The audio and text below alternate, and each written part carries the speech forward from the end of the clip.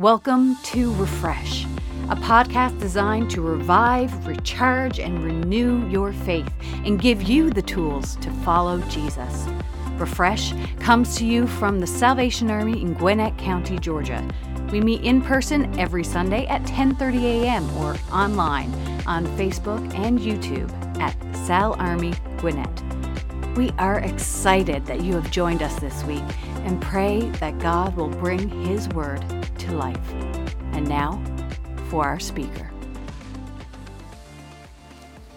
Well, in the beginning, God created the heavens and the earth. And it was good. And He spent the next 6 days showing just how creative He can be. He created light, water, sky, land, animals, and fish, and even agriculture. And then He created man, His favorite of all creations. He loved man so much that He created this thing, that thing there, in His own image. God Himself breathed into man's nostrils the breath of life. No other creation would share this. And it wasn't long after this, after God's creation, Adam, is when He said, "It is not good for man to be alone." So God placed Adam to a deep sleep, and while he was sleeping, God took one of his ribs. And from that rib, God created, as the scripture states, a helper for Adam. And Adam liked what he saw that came from his rib. He said, "Yeah, I can get behind that. All right. God's got my back. All right." And so Adam said that this is now bone of my bones and flesh of my flesh. She will be called woman. And there at the very beginning of creation, the very first male and the very first female standing there before God.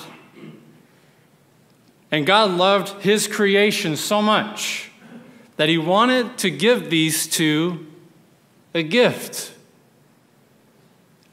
So there in the garden, in the presence of only purity, see by this, there was no evil, no sin, or no corruption. It was just these two creation, and God Himself, He gave them a gift that will allow them to experience the full presence of God no matter where they are. He gave them marriage. And God said that day, man will leave his father and his mother and be united to his wife, and they will become one flesh. And God looked at marriage and said, "This is good." Lord, we pray now, your word not be spoken void, the truth be spoken now, God. In Jesus' name, amen. Well, you may have noticed a theme this morning already. We've had couples coming up and reading scripture, leading song, even playing guitar and bass. Even that was every week. But today we say they're married, Had a guest play drums. Say, "Brother, from my heart, thank you. You allowed me to worship. So thank you so much." Yes. And reminding me how much I need to learn. So thank you. But today we're focusing on what the topic is in Malachi chapter 2.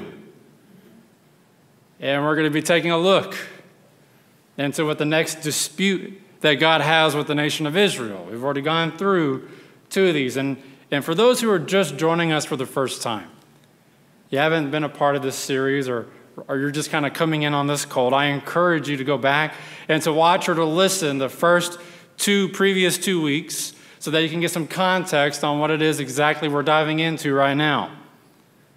what's happening between God and between Israel. And we see right now we're in the middle of a list of disputes that God has for his people. Issues that God is honestly calling Israel on the carpet for. He's calling them out before their own priests and people.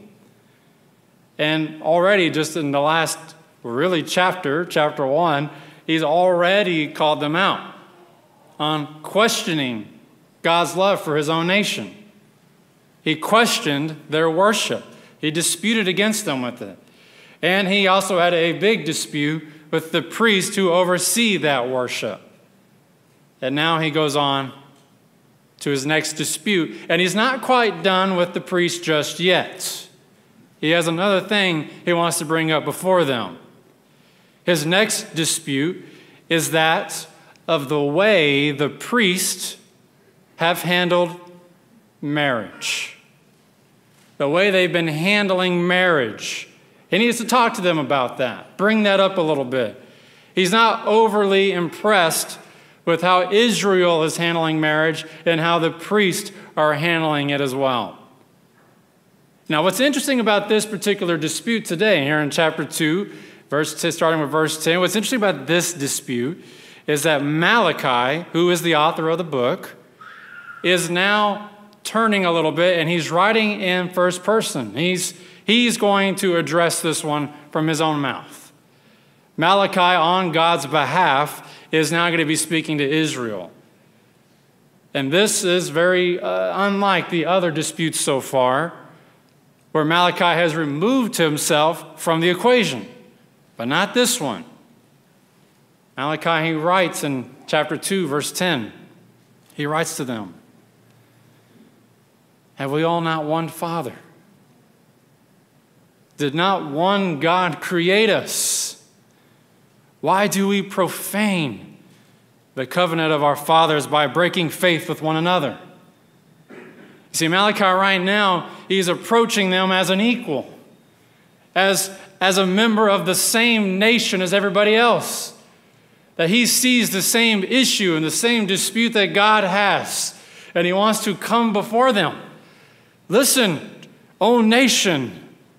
He's pleading with them. He's reminding them.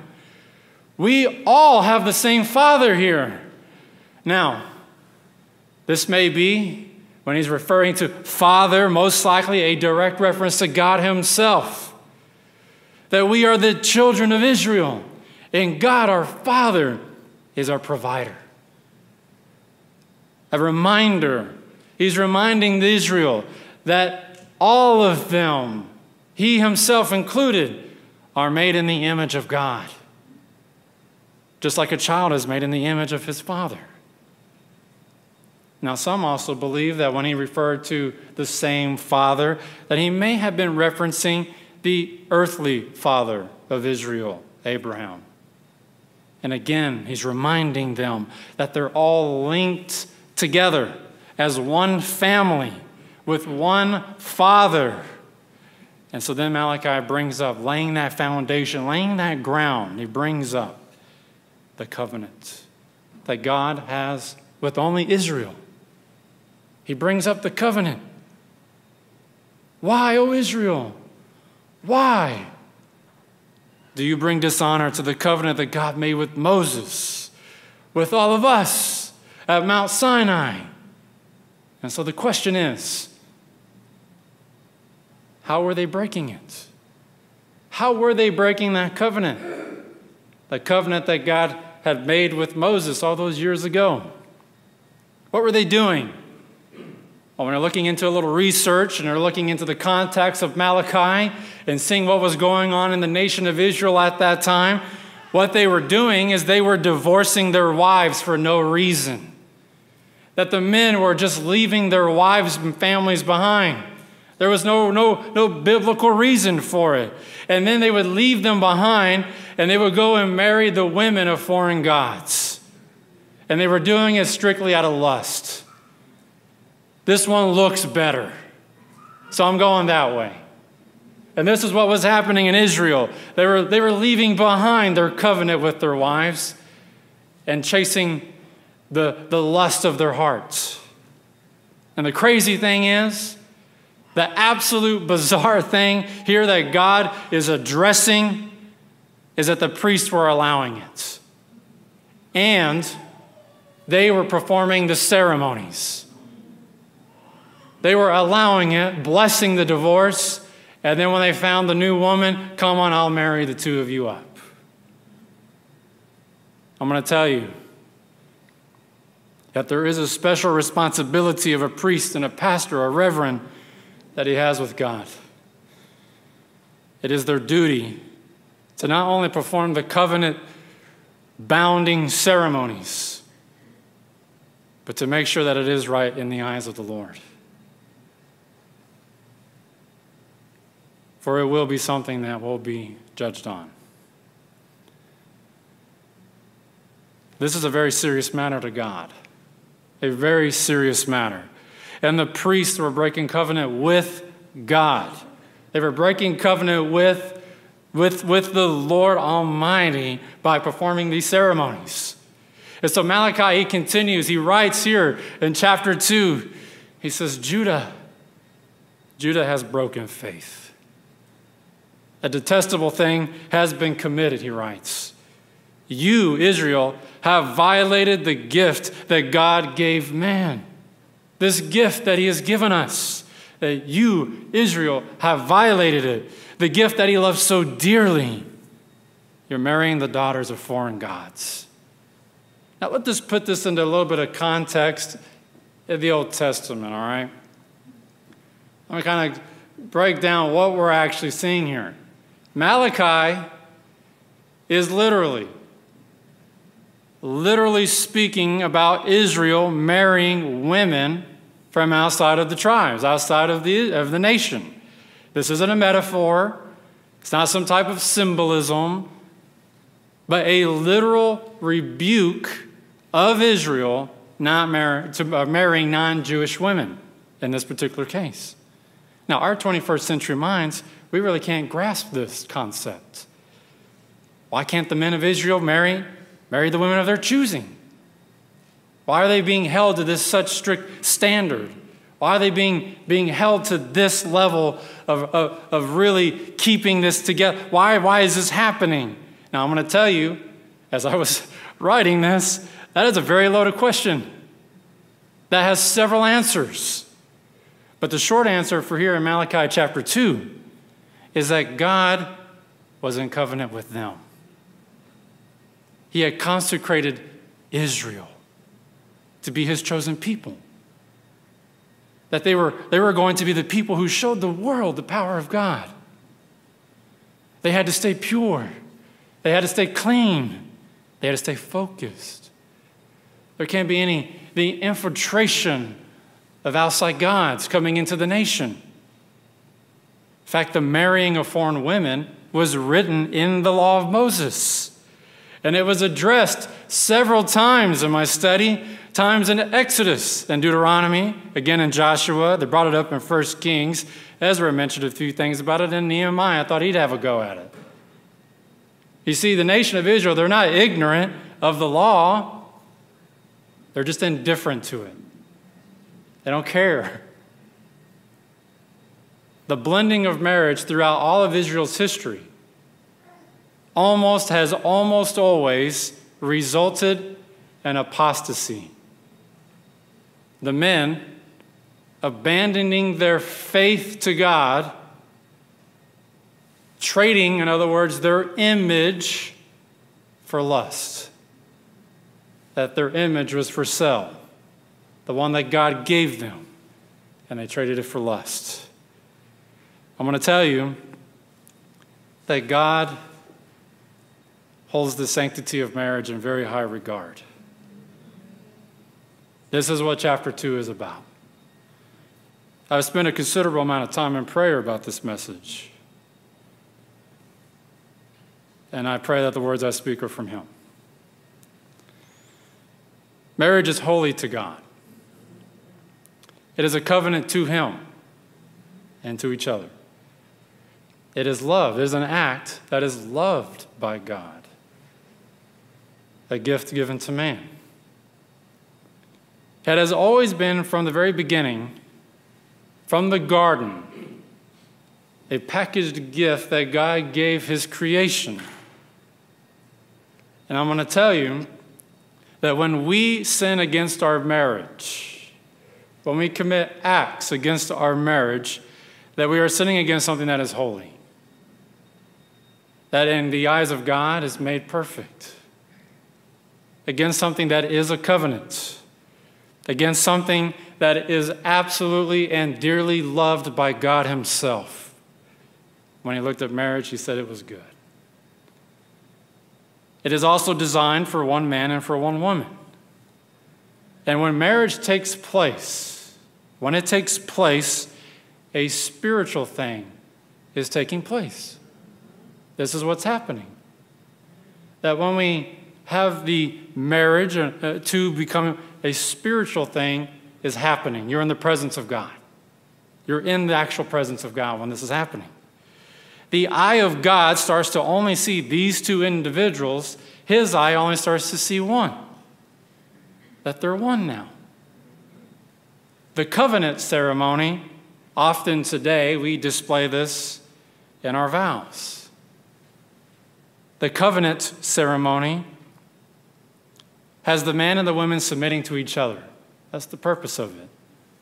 An acceptance of the covenant relationship taking place. We often say things like this: to have and to hold, for better or for worse, for richer, for poor, in sickness and in health, to love and to cherish. And then we look each other in the eye and we say, till death do us part. Sorry, my wife just came to mind there. Sorry. Because the two became one. They became one. And by the way, all of this, all of it, is by God's design. It's all by God's design. From the very beginning, everything, including marriage itself, can be directly linked to the image of God. Everything about it is directly linked to the image of God. The man is giving his image to the woman, and the woman is giving her image to the man. And so they exchange last names. She takes his name, the exchanging of images. And now their image is now one. And now I have to tell you, at least I feel my heart, is that it is the husband's role, his responsibility to take that unified image of the couple and then give it right back to God. To take the unified image of this couple, of your spouse, and to say, here, we are now one, and I'm now placing it back into the hands of God. That this image, so that your image as a couple is now in sync and one with the image of God itself. This is why God loves marriage. This is why he holds it so holy, because there is no other relationship on this earth that is designed to literally bring two souls into one. To literally bring ourselves into one so we can then be in complete covenant with God. To have a union like this. This is why the honesty is that when things on the outside of our marriage try to break it, whatever it is, this is why it hurts so much. This is why it brings so much damage to the relationship when these things happen. It literally is breaking the heart of God. But I also want to say that marriage isn't only designed for the benefit of each other, for husband and for wife. It is absolutely, without a doubt, in benefit to our children. No questions asked. Unlike our spouse, unlike the one I said, till death do us part, we are not in covenant relationship with our children, even though it may feel like that often. I'm in covenant with her. In fact, our role with our children are to raise them to know what it is to be in a covenant relationship. And then we are to do the exact opposite of a covenant relationship, and we are to release them. Right? We're to release them, right? So that they can start their own covenant relationship. This is how it is. So even in the midst of us raising our kids, and they come at different ages, some are toddlers, babies still, and they're demand. Man, they need everything, don't they? Oh goodness, waking you up every 2 hours, all the way to toddler to teen, preteen, college. There's so many different stages of it. But even in the midst of raising our kids between basketball or baseball practices or soccer or school functions, band performances, and all the alike, we must remember that it is our spouse who we are in covenant with in the process. Our children, I love my kids more than anything on the planet. Josh's obedient. Ellie getting there. We're working on it. But our children do not take the place of each other. It's an unhealthy balance of the marriage relationship if we make the kids the only unified priority for each other. Now, I'm a big believer in date nights. And take them when they come. Especially if you got young kids. You take those when those knock the opportunity. Can I watch your kids? Yes, you can. Yes, you can. We're going to be out for a little while. Here's my phone number. Text, if it's emergency, call. I believe in date nights. That's important. Our children must see, they have to see that mom and dad love each other. They have to see that we take time for each other. And I even dare say, let your kids see you hold hands. Let them see it.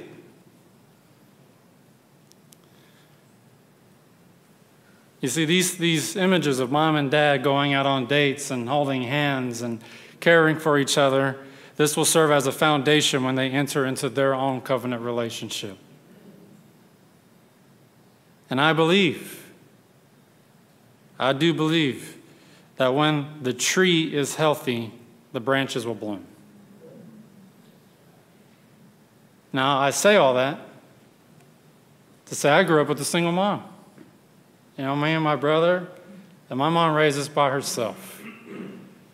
And my mom had to serve in both positions as mom and dad. And did a fine job. And I love her for it every day. I know you're watching, and I love you, Mom. And I know these things happen. I'm going to get to that in a minute. But I want to say that all of this, the way we raise our children, the way all this stuff happens, all of this is directly connected to the image of God. That as parents, especially fathers, our role is to take their image, the image of our children, take their will, as strong as it can be, to take their will and you bend it to ours as mom and dad, to take their image, take their will, bend it to ours, not our image, our will, and bend it to theirs. And why? Why do we do this? Because when we, husband and wife, have entered into a covenant relationship, we have already given our image to God, and then we pass that image on to our children. This is it. That oftentimes, and I have found this to be true with the raising of my kids, that oftentimes a child's image of God himself is often found in the image of his parents. And again, as I was studying, this was by design. Because there will be a day, and it's already come for some of you, that there will be a day when your kids will stand on their own 2 feet, making their own decisions, and they will be walking their own path. And the foundation you set at home now will be the one that they will continue to tread on. This is why Malachi is rebuking Israel so strongly in his dispute. This is the exact reason why. That Israel, in this case, in chapter 2 of Malachi, that Israel's next generation's foundation is at risk. And this is something, as the priests, as the nation, they're having a serious talk over with God. They knew, see, the people of Israel knew that they were breaking the law. They knew they were. They knew what they were doing. They just didn't care. They didn't care what they were doing. And in fact, what's crazy to me was when I was reading through Malachi and I was studying this, is that the scripture says, it is written here, that the nation of Israel would bring their offerings to the Lord, to the altar. They would lay them down. They would follow all of the offering rules and regulations, and they would bring it there. And the scripture says that they would just cry. They would cry at the altar. Now, you may be thinking, well, maybe because they have a convicting heart and they know what they're doing is wrong. No, that wasn't why they were crying, it says. It says that they were crying because their offering wasn't being accepted by God. It was being rejected. It was being turned away. And so they bring it to the offering, and to the altar, and they would cry over it. And so this motion of continually coming every day, you're not accepting it again and again, and they're weary, they're tired, and they're crying. This is when they respond. This is the moment Israel finally responds to God on this dispute, and they're tired of crying. They're tired of their offering not being accepted. Even after Malachi's words of warning, they turn to God and they ask him, "Why aren't you accepting our offering? Why aren't you doing it? We're tired. We're doing everything you've said. We've laid it out the way you want us to lay it out. Why aren't you accepting our offering?" They're wanting God to brush what they're doing under the carpet. And they want him to still accept the offering. To live under the blindness that this is normal. This is how we do things now. God, can you accept this offering? Why are you doing this, God?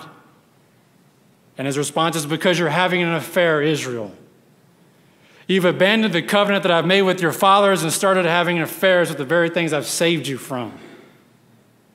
Because God cannot accept the offering of a man who is fully choosing sin over him. This is the reality. And something that Paul will address later in the New Testament. And so Malachi closes this dispute, this little time here in chapter 2, by actually letting God have the final word. Up to this point, Malachi was kind of taking the lead on it. But Israel responded. And so now Malachi defers to God's having the final word on this specific topic. And this is what God says to Israel. Israel, I hate divorce. And I hate a man's covering himself with violence as well as with his garment. Now, what does that mean? I get the first part, but what does that mean, the garment thing? Well, this is a reference to the Jewish marriage ceremony. There's a part in that ceremony that when a man and his now new bride will get to a point where the man would take off his garment and he would cover his new wife with his own garment. And it wasn't to hide her or anything like that, but it was a symbolic act that I will forever protect you now. You're mine, and I'm yours. And you will be protected in my care and provided for in my care. That's what it meant. It was a symbol of protection. And God here in this moment, in the final word, is saying that he hates anything that causes divorce, and he hates the man that breaks his vow of protection and harms his wife, be it a hand of abuse or a heart of lust. Now, let's talk about this marriage thing for just a moment. I didn't get to pick what chapter 2 was about. I was just going next in line. And I know,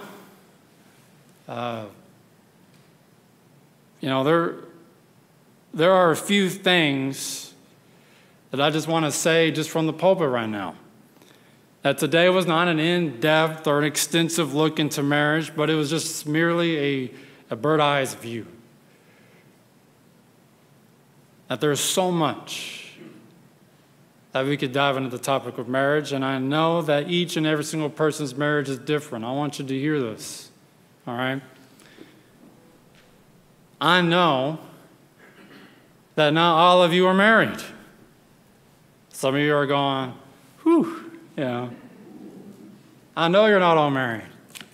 Some of you, you're not old enough to be married. Some are choosing not to be married. That's all right. It's all right. Take a deep breath. But I know that we've had different life experiences. This is the part here in this moment that I'm going to come just as a pastor with a heart. You see, some of you I know have found that healthy balance of your spouse and your children, and you've been able to figure it out and all of that. And while I know that there are others who just may be hanging on by a thread, the next thing's the thing.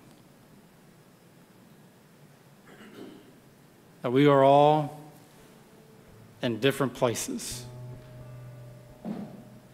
But the one thing I'm going to tell you now, the one thing that is the absolute same, regardless of our different paths, where we've ended up, choices and decisions, there's one thing that has never changed, that is consistent, and that is our covenant with God Himself.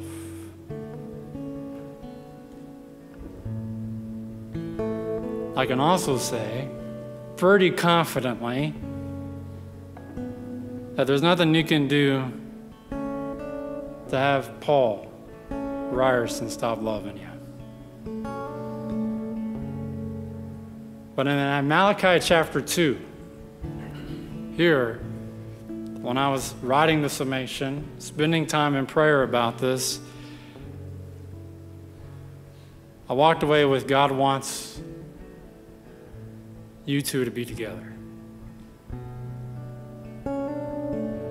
For those who are struggling in their marriage, whatever it is, I'm going to tell you now that God can save it. God can save it. He can heal it. Don't give up. Don't let your heart become hardened. And you don't have to do it by yourself. In fact, I would highly encourage you not to. And that goes for anyone in this room or the voice online. That you don't have to do and figure these things out by yourself. That's why the church exists. This is why we're here. That if there's anyone on the sound of my voice who is hanging on by a thread in your marriage, do not travel alone. I promise you, God wants you to be together, and so do I. And if there's anything that I can do to be a part of that journey, call me. I'm there. I want you to lean on God, the one who can redeem, the one who can heal, the one who can and is ready to save. Now, hear my heart. Hear my heart, O church, when I say this. That as I stand as your pastor, as the man given the spiritual responsibility to lead this flock, this church, I take that very seriously, and I pray for you often. I love you. It is my greatest honor to hold the shepherding staff when I go before the Lord and when I have you in my mind. But if any of you are in violation of your covenants, if you are abusing your spouse physically or emotionally, men, if you're not keeping your promise of your garments over your wife, if you are engaging in pornography, if you're having an affair, stop it. Stop. For the sake of your marriage, for the sake of your soul, stop. You are children of the Most High God. We are the body of Jesus Christ, the flesh, His blood. Stop it. Stop it. Those who are married, your spouse is here, online or in the room, I want you to pray with one another, maybe with your children if they're here. But pray. It's not a gimmick or nothing like that. But I'd be foolish if I didn't at least allow the opportunity for you to pray with one another. For those of you who are not married, those who maybe are even engaged, seeking toward marriage, and you ask the Lord now for this time to get ready your heart and your mind for entering into that covenant relationship. And those who are not married, do me a favor today, if you would. Can you pray for those who are? And just pray that God bless the marriage covenant, to bless them their children, then to bless the church, to bless the world. Would you just pray for that? I do feel that God wanted to say something, but just to say that Jesus Christ offers grace. And that, I don't have this written. I'm trying to navigate this through as I was praying there. That He offers grace. And that there is a reality that we may not be with our first spouse. And I just want to say that Jesus has got this covered. Okay? All right? You're not abandoned, not forgotten. You're not. You're included. All right? I'll make sure we hear that. But I'm going to tell you that Jesus can do things that I can't do. All right? And if you're in another relationship, marrying a new person, all I can tell you now as your pastor is that you do so before the covenant of the Lord Jesus Christ. I think this is what's asked of us. You are not abandoned. You are not forgotten. You are seen. I want you to know this. And most importantly, God has already gone before you. Lean on Him. Put your faith in Him. Pray now, Lord, who do you want for me to be? Bring those two together. I'm just telling you, Jesus has got this, okay? I love you all. And I mean that. Those in this room, those online, I love you all. And I'm going to be transparent. This hasn't been like the funnest sermon I've ever written. All right, let's do this, you know. But I realized that I couldn't be like the priest of Israel. I had to speak the truth. And that this is the role that God has called on my life. And so pray for me too as I seek after Him. I love you.